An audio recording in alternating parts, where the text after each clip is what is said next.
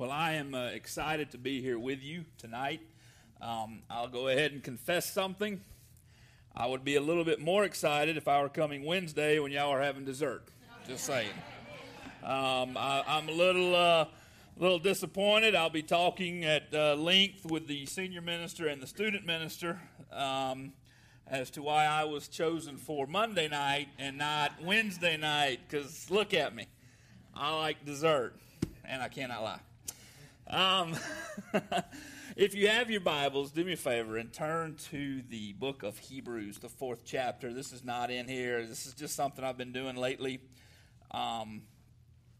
just for the past few months, every time I get up to preach. Hebrews, the 4th chapter. If you don't, I'm going to read this for you. Hebrews 4:12. For the word of God is living and active, sharper than any double-edged sword. It penetrates even to dividing soul and spirit, joints and marrow. It judges the thoughts and the attitudes of the heart. And I believe tonight that as we share some things that I'm going to tell a story. I'm going to use a few other verses that I honestly believe it's God's recorded word that we read from that is going to have the power. We are at a revival. We are here because we want to be revived. We want the Holy Spirit to just come with us and speak to us. And I believe that it's the word that we read, as simple as the verses are that I'll share with you tonight. I believe that the power is here. Father, thank you for this opportunity. God, I just ask that right now, what is spoken tonight is received in love, is said in love. May we glorify you with our lives. Amen.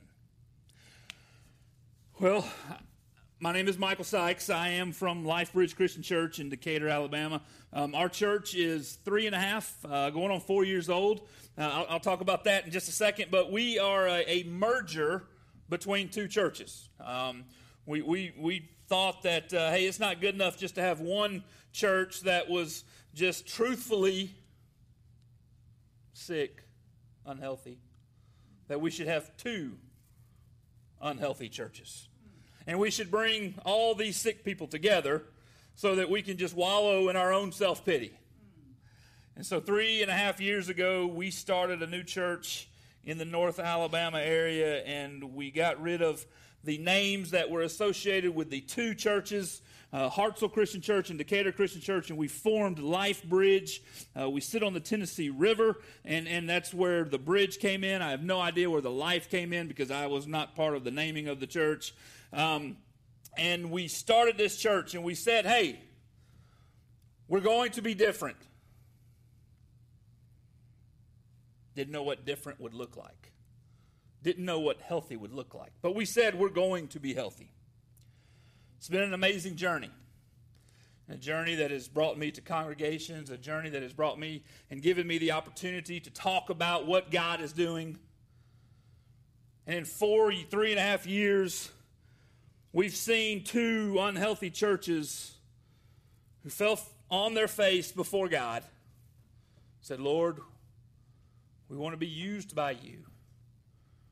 We want to model what you did. We've seen God do some pretty amazing things. A couple months back, I had the opportunity to go to Charleston. Had the opportunity to spend a couple of nights with some of your guys, TJ, Jamie, Joel, Jeff. Had some great conversations with these men. Food was good, wasn't it, Jamie? TJ still ate everything in one of us. I'll go ahead and tell you right now, smallest guy at the table, look, that man right there put it down. I mean, he was eating what we couldn't eat, all right? But that food, let me tell you, they had shrimp and grits. Oh, my goodness. I can't wait to get to heaven because that chef that cooked them over there in Charleston, he's going to be there with us. And, man, we had some great conversations. And so I enjoyed getting to know some of the men, some of the leaders of Cross Plains those couple of days. About 14, 15 years ago, I was just getting into the ministry. I have a very indirect way of getting into the ministry. I grew up in the Galilee Christian Church in Jefferson, Georgia. So I am a Georgia boy, born in Atlanta and raised my entire life. I grew up on a farm. So when you say we're just of a country folk, trust me, I know what country folk is like. And I relate very well to country folk. That's where I feel natural. That's where I feel at home. I went to Bible college, at Atlanta Christian College, to go into the ministry. And I got there, and I said, there is no way that I am going to be a minister. Not happening. And so whatever call God put in my heart, the devil had a stronger call, and I left. And so I left there, and I got into the secular world, and I was working at UPS. I met the lady who would eventually come to become my wife. Her name's Amanda. And we felt that, hey, even though I wasn't in the ministry, that we needed to be involved in church. And so we joined the local Christian church in Gainesville, Georgia, where we were living and going to school. And God started planting this little seed and tugging at my heart. But things were going so well at UPS that I kind of ignored God. You know, when the devil throws things like money and houses and cars and all that kind of stuff, and you're in your 20s, it's very easy to just push God away. But God just kept tugging, and he kept tugging, and he kept tugging. And finally I surrendered, and I told my wife, this is what God wants. That was about 15 years ago. 14 years, I'm back at Galilee Christian Church. It's a youth ministers meeting. Just starting. Some brave or crazy church gave me an opportunity. Business management degree up here. Gave me an opportunity to be a youth minister. So I'm doing my youth minister thing, and I get invited to this youth ministers meeting. And I'm at this meeting, and in comes some guy who I didn't know. Hung out with him for a few minutes, and quickly I realized he was a punk.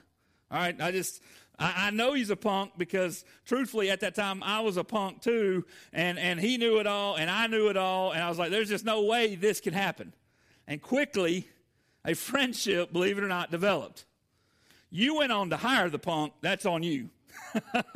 His name was Jeff, I found out that day, and a friendship struck up. We became friends, and we started doing things together and spending time together.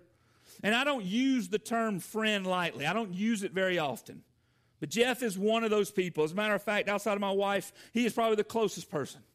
And over the course of time, over the 15 years that I've known him now, we've had conversation after conversation about our ministries, about what God's doing in our life, about the churches that we were serving at. And early in that ministry, we didn't know what God was doing with us. We look back and we laugh at it now. It's funny now. But God was cultivating something in us. Something that we didn't learn at school. Something that Jeff didn't learn up at his time at Bible college. Something that we didn't pick up growing up in Christian churches. God was doing something in us. And Jeff and I we in our conversations always seem to lead to church. They always seem to lead to our local church and where we were serving and what we were doing. And we would always ask the question, are we winning? I mean, is our church winning? Are we prevailing? And church was just so frustrating to both of us. And I cannot tell you just how frustrating it was. But we continued to search Scripture and read Scripture together. And we'd read about that New Testament church. That church that was planted and started in Acts chapter 2. We'd read about Jesus' ministry and how he did things. And then we would look at our church and we'd be like, I just don't see it. And then we'd read that passage in Matthew where Jesus is talking to Peter. And he says, on you, I'm going to build my church. I mean, Peter was a screw up. I relate very well to Peter. I mean, hothead, control freak, the whole personality stuff. Peter and I, we really have a lot in common. And then I related and I saw that Jesus came to Peter. Of all the selection that he had, he came to Peter and he goes, on you, I'm going to build my church, which is pressure. But then the following words, and the gates of hell will not prevail against it. I was like, now just connect these dots here. Jesus said Peter's going to start the church, and it is on Peter and his ministry and what he does, that Jesus is going to start the church, and the gates of hell will not prevail against it. And then I look at my church that I'm serving at. I'm like, are we really? Is this really Jesus' church? Or are we really pushing back the gates of hell in Monroe where I was serving at the time? And I got frustrated one night. It was after a board meeting. Joel, you ever been frustrated after a board meeting? No. Never, right? It's just something that happens to me. Right? It never happens, except for me. I got frustrated one night. Must have been something I ate. And I called Jeff up. I was just mad. I was like, Jeff, I'm in this ministry thing for just a couple of years, and I just don't think we're doing it. I was like, Jeff, this is the third month in a row that we've left a board meeting with the church leaders. And this is a true story. I'm not exaggerating this. Where the predominant conversation for 3 board meetings straight was, where are we going to put the dumpster? I mean, we're changing out trash service. Now, let me just be straight. Getting rid of the trash in the building is important. We don't need it to accumulate inside. 3 months. We argued over where we were going to place a metal box that was going to hold trash. The sad part about this was that just that week, we had families leaving the church over very important issues, like, I disagree with the type of floor that y'all put in the Family Life Center. We had $1 million Family Life Center. I mean, praise God, you know. We pulled our resources, a big church. We pulled our resources, and we built this nice, massive Family Life Center to be used by the church, you know, of course. But, I mean, we're going to use it. And we had a family leave because we chose to go with a certain kind of wood over here instead of this type of material.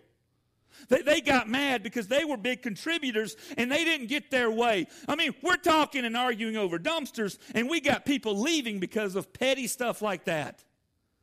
We had people leave within that last month because we had 2 services. One of our services played a little bit more contemporary music and not enough hymns. We had some large contributors who came to that service because they couldn't come to the other service, and they didn't like the fact that there were more contemporary songs than hymns. We had people leaving the church that month because there were too many hymns being sung, period. I don't know what it is about hymns. I thoroughly enjoyed it. I don't know how in the world music has become so divisive. And I'm sitting in this board meeting, and for 3 months we've talked about a dumpster, all the while people in our flock are leaving over very petty issues, and their lives, in their maturity, their growth does not matter to anybody. And I could not believe it. I could not believe that we as a church were here. And I told Jeff, I said, we as a local church, we are not prevailing. The gates of hell have prevailed against us. Satan is in here, and he's got us divided. He's got us distracted with other things. And we have people who are coming into our flock, and they're giving money, and they're leaving, and they're, you know, it's all petty. Every single bit of it is petty. And the leadership of this church was more concerned about a dumpster. I was so frustrated.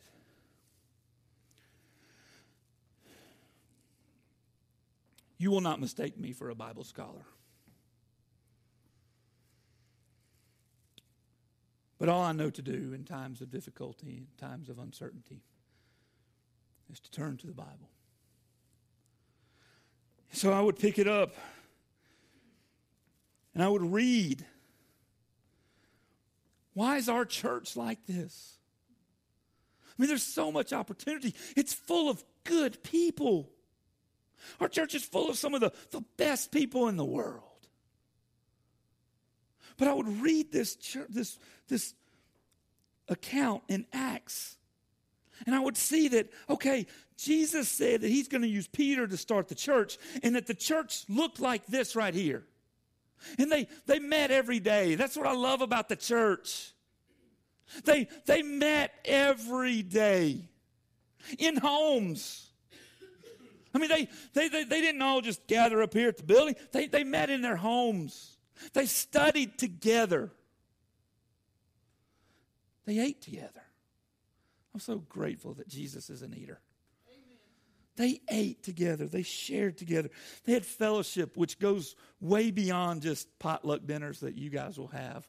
Desserts. It's koinonia, and it's all kinds of stuff that goes into what they did with fellowship. They lived life together. And I look at that church, and I see how they operate. And then, they would meet on a daily basis, and then they would gather corporately at the temple.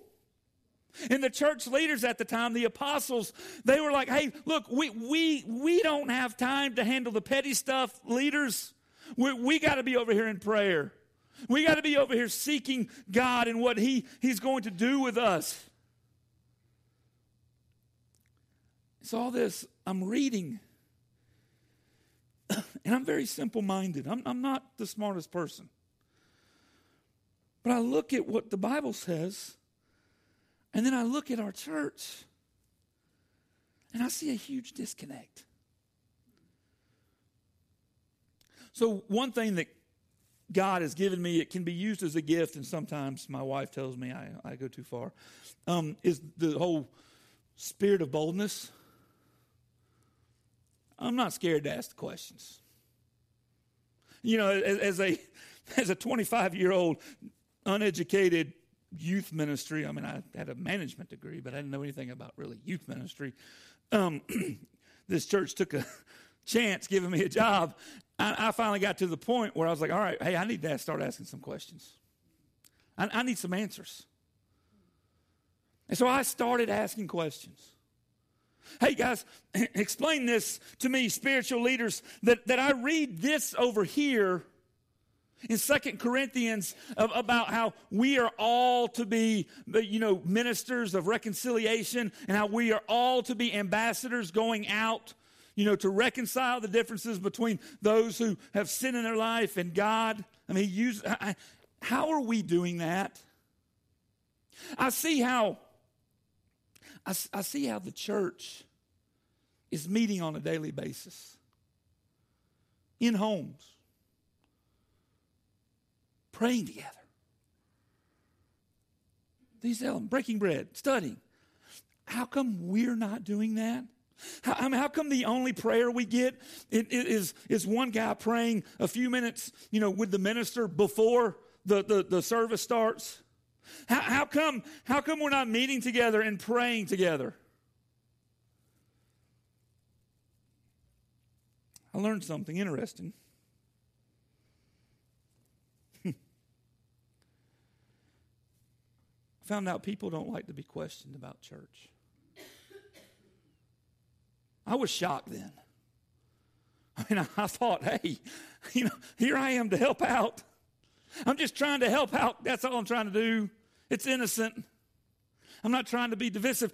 I just see that Jesus told Peter he's going to build the church on him. And then when he did, this is what it looked like. And I see now, some 2,000 years later, it looks a little bit different. And here we are, elders, deacons, staff of 5. We're talking about a dumpster. All while we have spiritual infants in our midst. I just think there's something missing. So I asked for a while.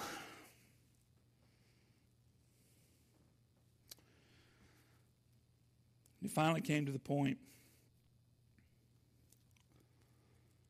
where it was, Michael, you have a decision to make. You either get on board with how we are going to do ministry, or you find a place that suits you.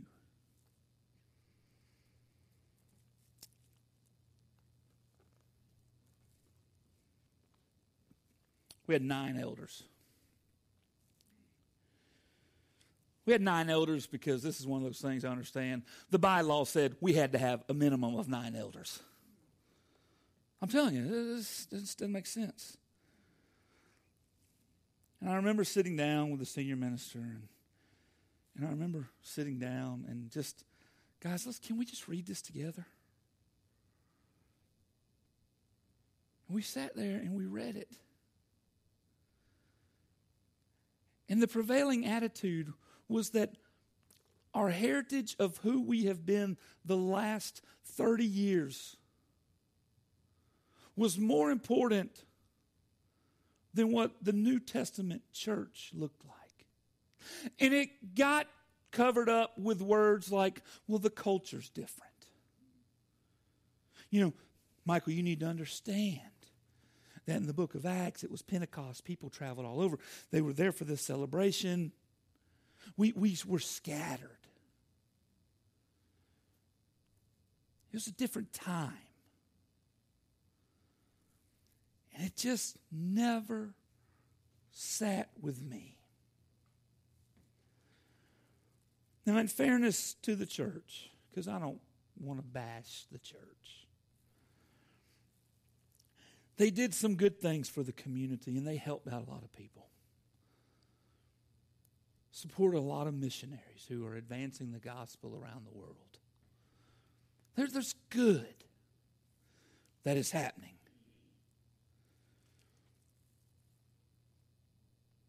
I worked with the Red Cross a few years after I left Monroe.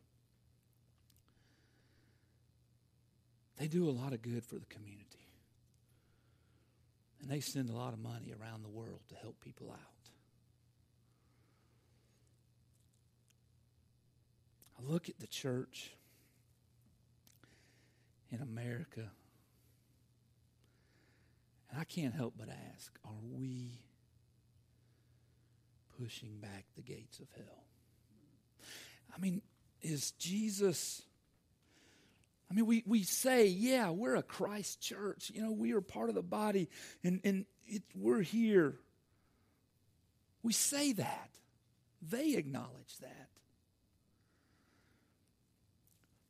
So the journey for me began. What God was cultivating in me had begun. When I was in 4th grade, to go back a little bit earlier, tell you a little bit about myself. When I was in 4th grade, I started to struggle with my grades a little bit. And my parents noticed, well, my dad didn't really pay attention. My mom noticed that, hey, I'm starting to, do this a little bit more. And, we had the TV on. We didn't watch a lot of TV. And we were only there as kids to get up and turn the channel for my parents, because that was way back when, before, what we have today. And, we would get up and we would turn. And my mom noticed, hey, he's squinting. Grades are dropping. Let's get him checked out. So they got me checked out. And sure enough, I'm nearsighted. I can't see, right here past this first row. So all the rest of y'all aren't even here right now. So they got me glasses. I'm not wearing those glasses. I'm in 4th grade. I was too cool in 4th grade for glasses. And I refused to wear glasses. And I remember arguing with my mom the day we were going to pick up the glasses. Michael, it's a whole new world. You have been seeing fuzzy, blurry trees and cows and fence posts and this and that. And you're going to put these glasses on and your eyes are going to be open to a whole new world. Well, I'm happy with my world. I'm perfectly content with what I have because it's all I knew. I mean, I didn't know clear. What I saw was clear to Michael because that's all I knew. And so I didn't want the glasses. And we sat there in the doctor's office and they put them on. She said, "See, Michael?" I wouldn't give her the benefit of the doubt. I'm also stubborn. Yeah, it's a little better. You walk outside. Oh, so that's what the car looks like. I took the glasses off. I didn't wear them. Because my normal was what I was comfortable with. Oh, I wasn't comfortable with those lenses, I don't know, hanging off my face. Oh, I wasn't comfortable with that. I wanted what I was comfortable with.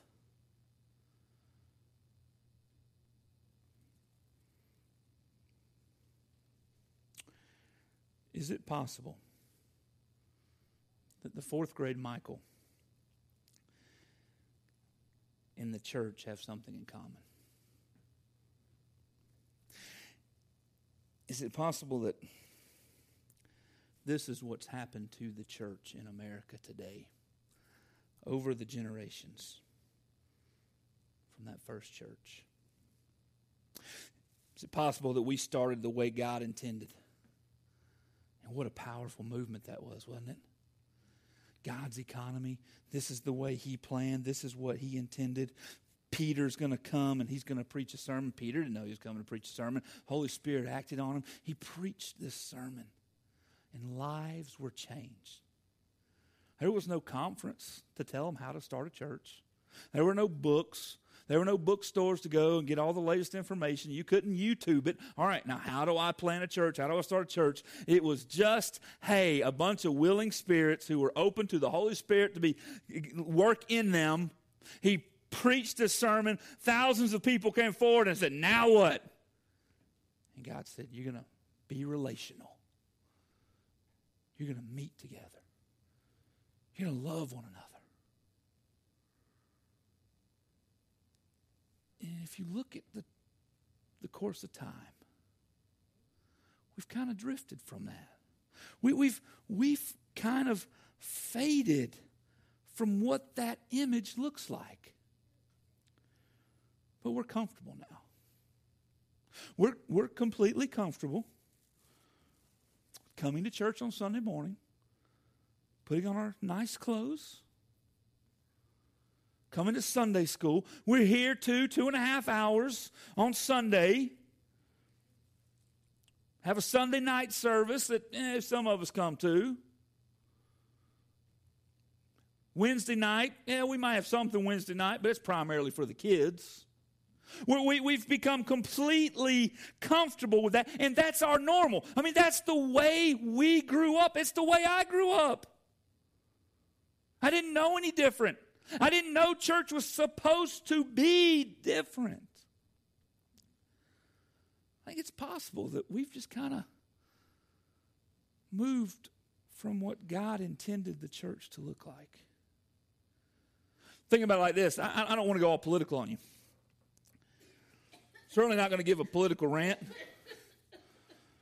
But I think many of us would agree that the country that our founding fathers created when we declared independence, when that Constitution was crafted and put in place, it's not the same as it was then. I was born in the 70s, 40 years old, entered middle school in the 80s, high school into the 90s. we didn't talk about Planned Parenthood. That was not part of our culture. There was no real threats of terrorism. There were no real threats of ISIS. That stuff just wasn't relevant to the day. Oh, yeah, you had your sprinklings here and there of terrorist attacks and planes being hijacked, but it wasn't on the front page. It wasn't discussion every day. Same-sex marriage was nothing we ever discussed. Sure, in the locker room, guys would make fun of homosexuals and gay. There would be jokes, but even that was very limited. That just was not part of the culture. My 12-year-old son knows more about Planned Parenthood from the media than what I know. He knows more about same-sex marriages and gays in the schools and things that are going on than I ever had to deal with. He asks legitimate questions about safety from terrorists when we travel to Zimbabwe and places like that. His reality that he is living in is completely different than the reality that I have. The country that I grew up in the 80s is slid over a little bit further away than what the founding fathers ever did. And the country that I grew up in the 80s and 90s is a lot further than some of you who can remember back. I've got a 93-year-old grandmother.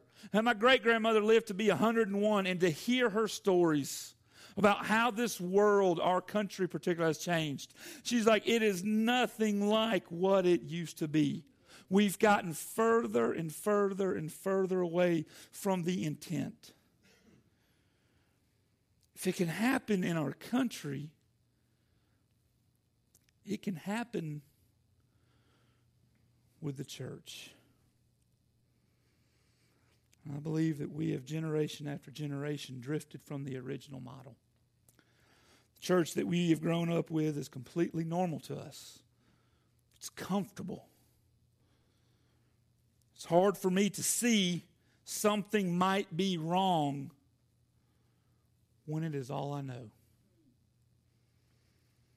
Let's go back to my 4th grade year quickly. Let's just say that I never wore my glasses. I have the glasses. They're in my possession.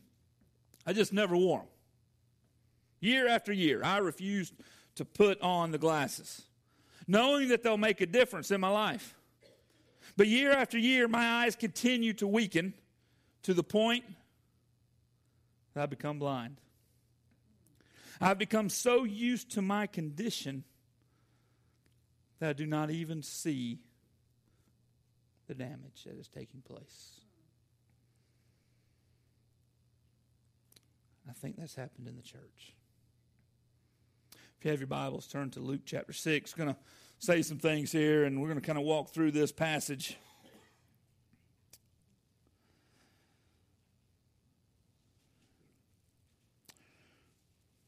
We're actually going to read down in 39, but I want to just kind of back up to 13. We're not going to read this. I just kind of want to set the stage for Jesus and what he's talking about here. Luke chapter 6. Did I say Luke? Okay, Luke chapter 6. If you go back to up to 13 here, you'll see that it reads, when morning came, he called his disciples to him, chose 12 of them who he also designated apostles. All right, so here's the list in Luke. He's got a lot of disciples. Jesus has got a lot of people following him. We don't know exactly how many at this time, but he does have a lot, and he was credited to having 120 people follow him. He designates 12 of them to be his apostles. You 12, you're going to be set apart. You know, we're going to do some things different with you. You know, the Spirit's going to come on you, heal, teach. You know, you're going to do some things. You're going to drive out demons. You 12. So he has his disciples. He has now his 12 apostles. And it says down in verse 17 that he goes down with them, and he stood on a level place. And then it says this, a large crowd of his disciples was there. So I don't know how big a large crowd was. But he had his 12 apostles. He had this large crowd. And he begins to teach. Now, I've got a cheap Bible that doesn't have Jesus speaking in red. But there's a lot of red in here. There's a lot of Jesus teaching. Now, know his audience here. His audience are the disciples. His audience are the people who have chosen to follow him for the sake of becoming like him. His audience are the apostles. And he gets into the blessed are's. There's some, but he's talking to them. Blessed are you who weep now, for you will laugh later. Blessed are you when men hate you, when they exclude you, when they insult you.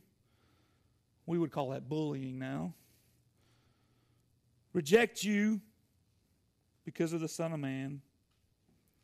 Then he gets into the woes. Woe is you who are rich, for you've already received your And so there's a lot of teaching going on here. And then he gets into love. He starts talking about love for enemies, and he starts talking about, hey, it's not just good enough to go 1 mile. You go with them 2. Give them this. Give to everyone who asks, and if anyone takes what they belong to you, do not demand it back. And this is some hardcore teaching. But he's getting to this place where he's talking to them about what it's like to be a follower of him. And then jump to 39. He's talking about judging others. He says, a good measure, pressed down, shaken together. The measure you use is going to be used against you.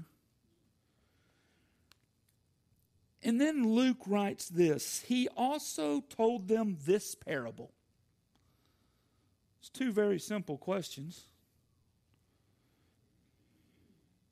Can a blind man lead a blind man? Will they not both fall into a pit? 3 years ago, I was with my student minister and some elders. We were in Idaho for some training. Very similar. It was the exact same training that some of your guys went to. It's called discipleship, except we decided, because we don't own a map, that we would go to Idaho because South Carolina is too convenient for us. And so we went up there, and we're going to make a trip of it, and we're going to go explore. We're going to sightsee. And so we're in a couple of different vehicles, and one of my elders and his wife, they kind of made some reservations at this place at a campground at Glacier National Park, where Jeff just came from. And so we did our conference, and we're going to do some driving and sightseeing and stuff. And so it's the student minister, his name's Stephen. He and I are in a car together. And then we're on our own for a couple of days. But once we do our sightseeing, we're going to stay with the Bennetts, because they made reservations at this house that would sleep plenty of people. All we had was this address that we didn't really pay attention to the address, but it was the billing address for the company that did the rentals for this house. It wasn't the physical address. And so I don't know if you know anything about Northwest Montana and Glacier National Park in that area, but cell phones haven't reached that part of the world yet. It's just blind. And so we're there, and we're doing our thing, man, seeing some of God's greatest and prettiest country, and we're doing our thing, and it's time for us to go. And he's like, do you know where it is? And I'm like, well, no, we've got this address here. And he goes, okay. Well, he punched in the address. Well, it led us to some town 30 miles away. And we're like, well, great, that's no good. And so all we have is our GPS. And so we're sitting here typing things into this GPS, which is out of date anyway. And it's not working. Well, I think it's back over here. And so he would take a turn driving, and he would drive. And I would sit there and just ride along with him. And we would drive and ride and ride and ride. Nowhere. I said, well, maybe it's over here. We would ride and ride and ride and ride and ride. Nothing. Now, ladies, I know what you're thinking. Okay, okay, look. We're 2 guys. Our wives are back in Alabama. We didn't have that. And we didn't know what in the world we were doing. We didn't know where we were going. We were in foreign territory, land.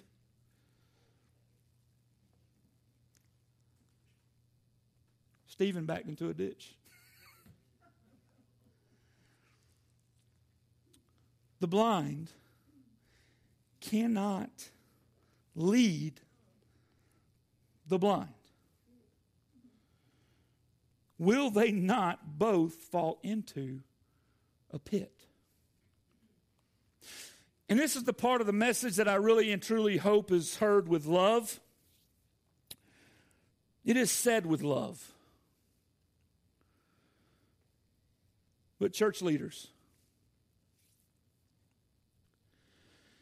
if you are following the model of leadership that you gained from the generation above you, and they're following the model of leadership that they gained from the generation above them and that they got from them, and the church as a whole has slid from the original intent of what Jesus wanted to where we are today, are we blind trying to lead the blind?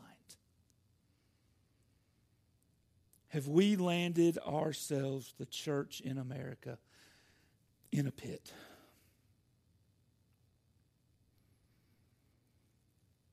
I went on to pastor a church in Hartselle, Alabama. And they said, when they called me, Michael, we're looking for somebody that's passionate about discipling people. And I'm as passionate as they come. And praise God, my passion for discipling people has only gotten stronger. So I jumped at it with both feet. I was still a youth minister, but I'm like, that's it. That's the job for me. Because the Bible scholar that I was saw that that's what Jesus did. He discipled people. And so I got there. I'm like, yeah, let's start this. Let's disciple somebody. It became a catchphrase. It was just another something that we did. And before I knew it, I found myself right back in the same place as a youth minister. Turmoil. Stuck in a rut. Trivial conversations about whatever, while people who are sitting in our pews and in our classes are begging for more. While the world around us is continuing to change, I found ourselves as a church in a pit. I do not believe that the church as a whole is winning against our culture. I speak from my experience only. I believe that the church is blind, and we are trying to lead the blind. And I think that these two questions are blatant warning signs to you and I today. I'm not here to bash the church tonight. I'm really not. I desperately want to be part of Christ's church, a church where we are doing more than some good things in our community. I want to be part of the church where the gates of hell do not prevail. I want to be part of the church where lives are being changed. I want to be part of the church where people we know are going to heaven instead of doomed for hell because they do not have a relationship with Jesus Christ. That's the church that I desire. That's the church that I want to be part of. If we're in a pit, how do we do this? And I stand before you today. I went on after 6 months of this ministry in Hartselle, Alabama. I went on to become the senior minister. They were like, hey, things aren't working out with the other guy. We got rid of him. We like you. Will you do this? I'll tell you, there's two things that I've said never to in my life. I would never become a senior minister, and I would never move to Alabama. I find myself senior pastoring a church from a senior level and living in Alabama. God's got a great sense of humor. And I went on to lead that church, and I'm telling you, for the next 4 years, under the leadership, we remained in a pit. We were unhealthy. We were sitting there spinning our wheels. We were frustrated. We were having conversations. While people around us were just floundering in their faith. Is it too late? If we're in a pit, is it too late for the church in America? Well, Jesus never leaves you hanging in Scripture. Jump down to verse 46. He goes on to teach some more incredible stuff about bearing fruit, bad fruit, good fruit. Y'all talked about that, or you will talk about that. You talked about that. But look what he says in 46. It's very familiar. We could probably sing a song if we wanted to.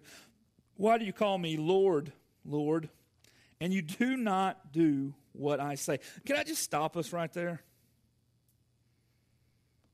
I mean, he's asking those disciples who are following him. He's asking those apostles of his who have dropped their nets, who've left the family business to follow them. And he says, why do you call me Lord? Meaning master of your life, the boss, the one who dictates how you live, how you think. Why do you call me Lord and then you do not do what I say? If the recorded Word of God, which is this Bible, shows us how we, the church, are supposed to operate, how we as a church are supposed to function, and we are not doing so according to his model, why do we call him Lord? I think that's a fair question for us to ask. If the Bible is very clear on what the church is supposed to look like and how the church is supposed to act and behave and model, and we're not doing that, why do we call him Lord?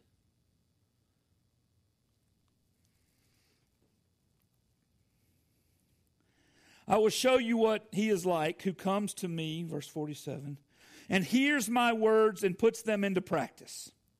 He is like a man building a house who dug down deep and laid the foundation on rock. When a flood came, the torrent struck that house but could not shake it because it was well built. But the one who hears my words and does not put them into practice is like a man who built a house on the ground without a foundation. The moment the torrent struck that house, it collapsed and its destruction was complete.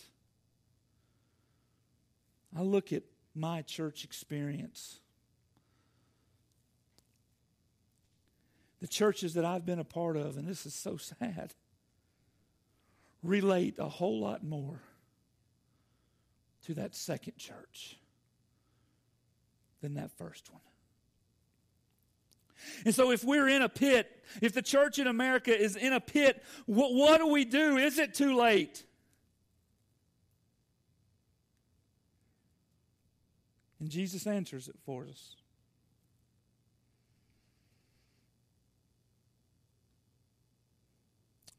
I will show you what it looks like.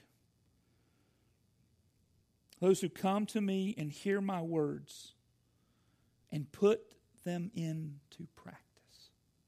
See, you can't hear the words tonight and then go out tomorrow and forget about it. It's the actual putting them into practice where we see the benefit. It's the putting them into practice that digs us out of a pit. So is it too late? With God, it's never too late. But how do we do it? How do we dig ourselves out of the pit? Well, I'll go back to my journey. Because I've been in a pit much of my pastoral career. I've been in churches that have been in pits because we have been blind and we've followed the blind before us. I told you earlier that it wasn't good enough for us to have one unhealthy church, that we decided to take on another unhealthy church and become one big unhealthy church. In 2010, I was once again leaving the ministry. I was getting out of the state of Alabama. And I was done with this thing because I had made up my mind, God, the church is gone. So I was leaving. I was running. It just so happened that I went on a mission trip to Zimbabwe. God did something in my life then, and he was doing some things. And I said to my wife on the way to the airport, hey, when we get back, we're going to take a few days. We've got a cabin up in the North Georgia mountains. We're going to take a few days, and we're going to start looking for a new place to live. I think it's time. So we got back from Zimbabwe, and while I was there in Zimbabwe, we were opening up sharing. It happens when you go on mission trips, and I was opening up sharing, and I was sharing my frustration to the group that I had no idea who these people were. And I was like, well, it can't hurt. And we started praying together. We'd pray every night. And they just asked me, this guy, he sells insurance, so I don't know if I should trust him or not. Michael, just pray specifically that God will remove the burden that you're facing. And if he removes the burden, there's your sign. Okay. I'll pray that prayer. God, remove this burden. God, remove this burden. Prayed that prayer. Got back from Zimbabwe, prayed the prayer. Still looking, found some attractive churches, other states, found some other jobs might be interested in trying to get for. And one day I went in, my wife's selling Pampered Chef, and I'll wrap this up here. My wife's selling Pampered Chef, and she asked me, hey, can you bring home a microwave from the church? It was our microwave that we'd used for something else. Can you bring that home? I've got a Pampered Chef party to go to. And so I drove into the side of the church. I walked into the kitchen. I unplugged the microwave. I walked out, shut the door, got in my car, and I drove the 9 miles to my house. Well, I got 9 miles to the house. I unloaded the microwave. My phone's ringing, and it's my admin assistant. And she's like, Michael, you're not going to believe this. The church is on fire. And I'm like, what? She said, yes, the church is on fire. And I was like, well, hey, get out of it first off. Get your stuff, and you leave. Call 911. Do that kind of stuff. I'm not kidding.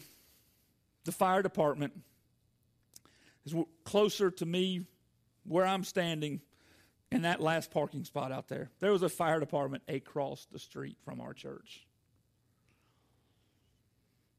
And that sucker went up. And over 1 million gallons of water by 7 different fire departments could not put that fire out. And all of a sudden, I'm standing here praying this prayer.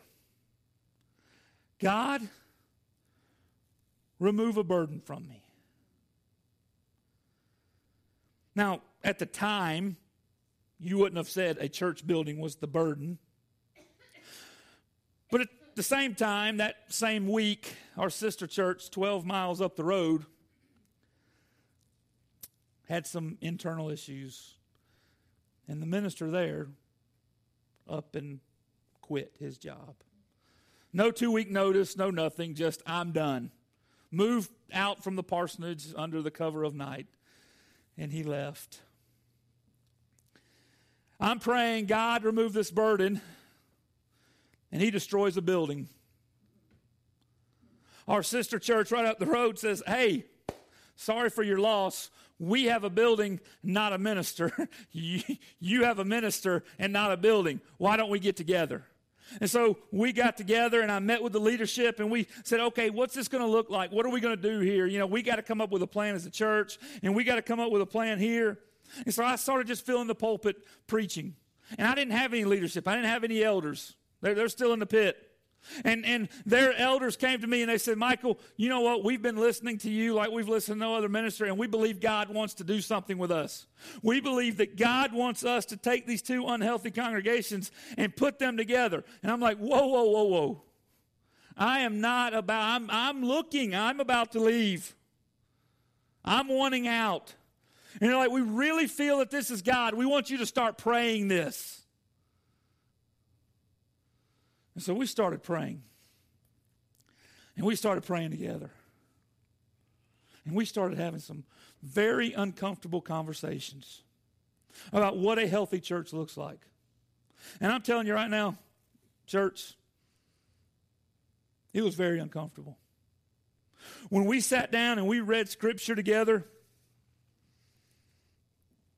when we looked at what a healthy church looks like, when we looked at Jesus' ministry, we knew that there were some major changes that had to come our way. And we had to ask ourselves, were we willing to step out on faith in this instruction manual that we have here that shows us everything about life? Were we really going to step out there and do something that none of us had ever done? It was uncomfortable. We had to look across the board at everything we were doing. We knew that our elders had to step up and start being spiritual leaders. We knew that these men had to step up and start leading the church. No more dumpster conversations for elders. We knew that these men had to step up and start praying together and fasting when led. And they had to start being an example of what the body of Christ would look like. We knew that our servant leaders, our deacons, they had to take a role in which they were just that, servants, leading with their gifts the way God had blessed them with. And we looked at that and we looked at what that would look like and how that would change for them. So uncomfortable. But that wasn't the end. We sat down and we had to come up with some things. And I want to share these with you real quick. What we came up with is that Jesus is divine. Well, no kidding, Michael. Thank you for driving all this way to tell us that Jesus is divine. But what that means, guys, when we say Jesus is divine, that he's like God, it's not just the recorded words of Jesus that are divine.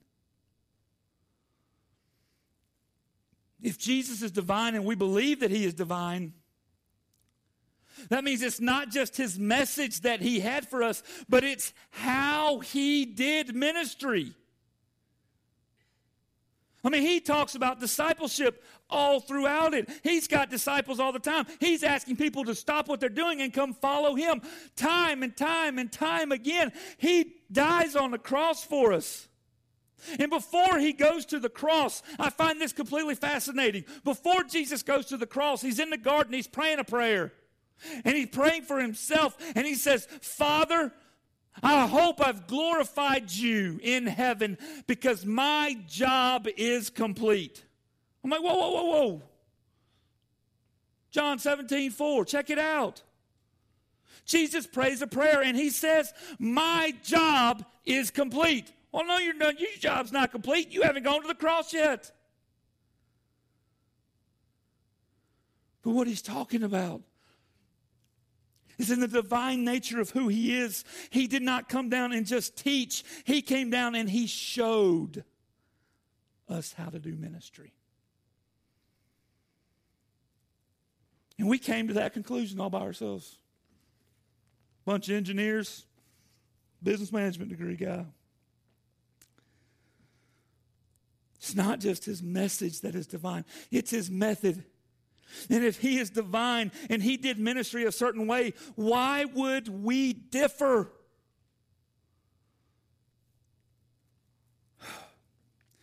The next thing we came to a conclusion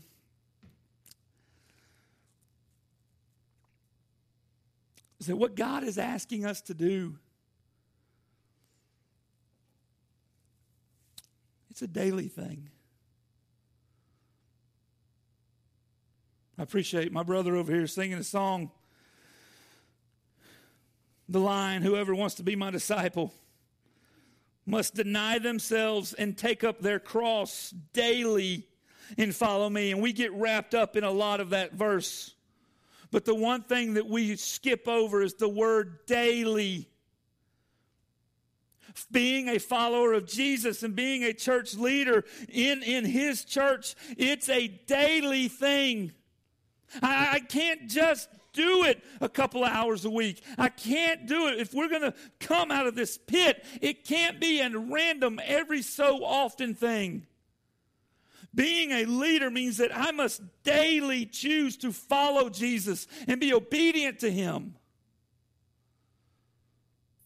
And once again, we sat around the room. Got elders that work hard. I mean, these guys work 50 plus hours every week, travel a lot. How are you going to do this daily? How are you going to lead this church out of the pit? How are you going to do this on a daily basis? I had one guy that said, you know what? I don't think I can. And I respect him for stepping down, for resigning, admitting. I'm telling you, these other two guys, if you knew how much time we spent in prayer together.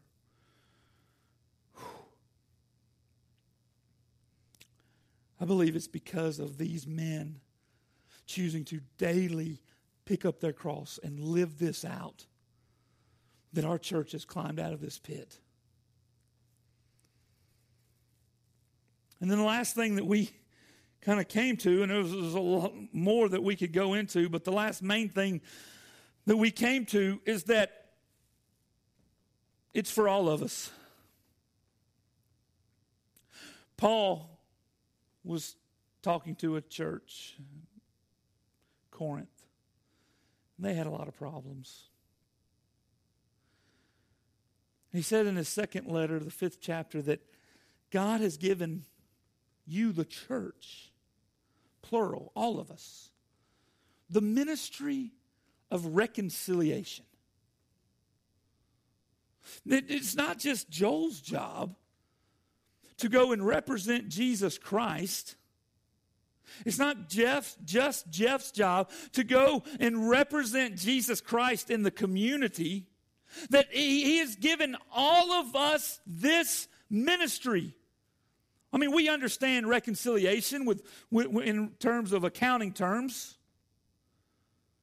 The actual definition or meaning in Greek is that it means to restore friendly relationships. You have a perfect God who can do nothing with sin, who can have nothing to do with sin, and you've got a world that is sinful. We're to be part of that process of restoring friendly relationships. That's you and I. That's everybody in this room. And so we said if we're going to climb out of this pit, if we're going to be a healthy church, then it's going to be all of us involved in this. We started the 2nd February 2012. That was our first day of LifeBridge Christian Church. We had 120-something adults, more kids, 2 unhealthy churches come together. About 6 months ago, we got down to about 40. 40. And it was because the elders and I said, as a church, we're all going to be involved. It doesn't matter your education background. It doesn't matter your career background. It doesn't matter how old you are, how young you are. If you're capable of comprehending these things and you're capable of growing in your faith, you are a minister here. And we expect you as ministers to be obedient, to build your life on the rock. And as we started holding people accountable, guess what? they started finding other places to worship. 6 months ago, I was questioning this. We've lost a lot of money. We got 2 staff people. It's tight. What are we going to do? And we said, we're going to stick to what God has showed us. And we had 88 yesterday in church. A bunch of new families. We had a celebration service yesterday. I didn't even preach a sermon. We shared 8 stories yesterday of what God is doing around the globe through people who just months ago, just a few years ago, they didn't even have a relationship with Jesus Christ. Talk about Sherry Yeager, who's been divorced 3 or 4 times. I mean, she's been married more than I can count. And God's forgiven her of that. And she's given her life to the Lord. And what she's doing in our children's ministry right now is outstanding. I've got this lady who showed up the second Sunday of us being LifeBridge, and she's from the north. She's, no offense if anybody's in here, but she's a Yankee. And not just a Yankee, she's from Illinois. You know, one of those real, whoo. And she came to me and she said, I like you. You tell it like it is.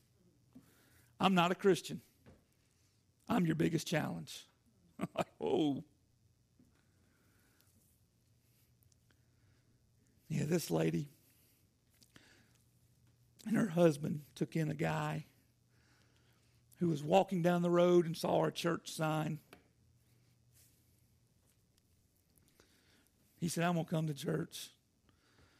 His shoes didn't match. He had holes. You could smell the alcohol. You could see the drug paraphernalia on him. Came into our church one Sunday. This lady took him in. He's gone to prison a couple times. He wrote this amazing letter how his life has changed because she has given her life to the Lord, and she is now living her life on being obedient here. And she's like, I know that Jesus said I'm to make a disciple and I'm to invest in someone else. And he wrote this letter, this amazing letter that when I read it to our church, everybody was crying. I'm not going to stand here and say that we're completely out of the pit. But I've seen God do some amazing things. I believe the church, I believe Cross Plains, I believe the church in America can climb out of this pit and we can be restored to what Jesus said. What Jesus had in mind. Your leadership's talking to you about discipleship. That's a whole nother I could talk for hours about discipleship.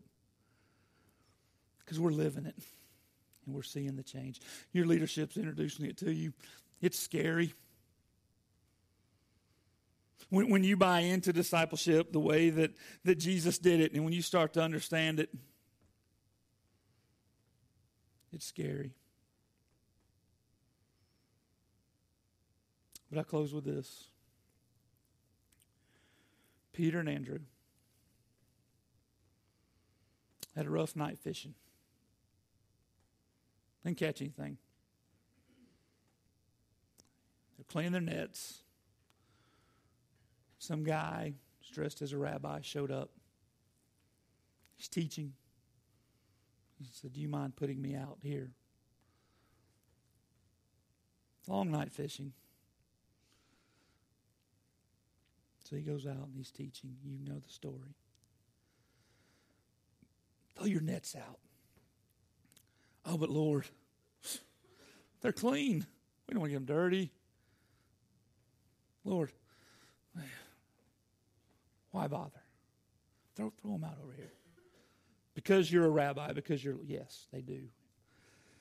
Nets start to break. They call the other boats out. 2 boats got fish all in them. Both boats are starting to sink. It's a beautiful story, isn't it? And Jesus says, come, follow me, and I will make you.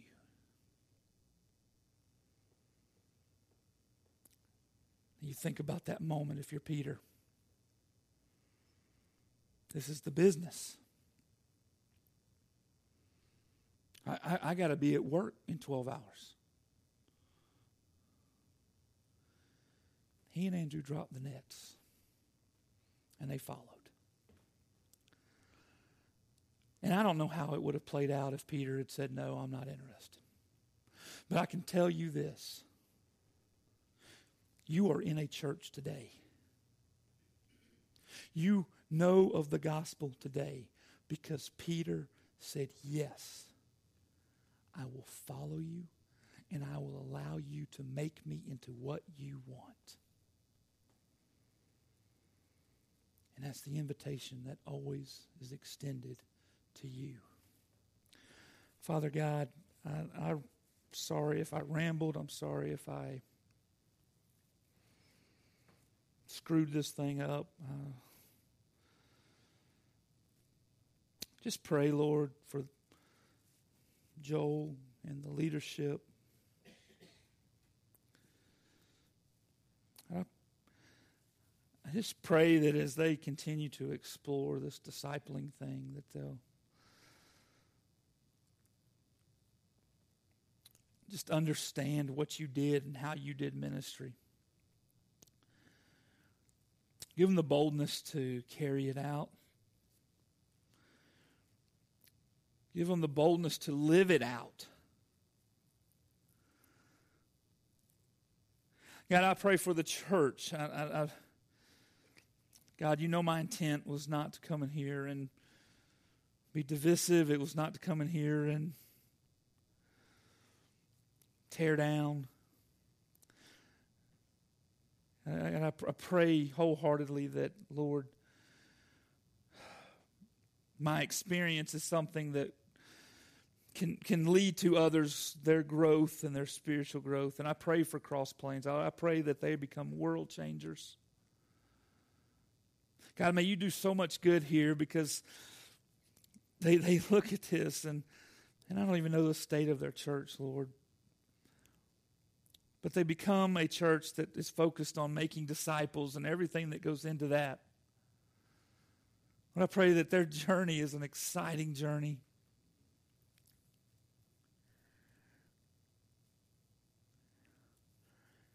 God, I'm so grateful for Peter and Andrew to drop the nets and follow Jesus. God, I just pray that right now as we sing a song and we just kind of let this resonate within us, that Lord, if there's someone out here that needs to do that same thing, drop their nets and follow, God, I pray that they have the boldness to do that.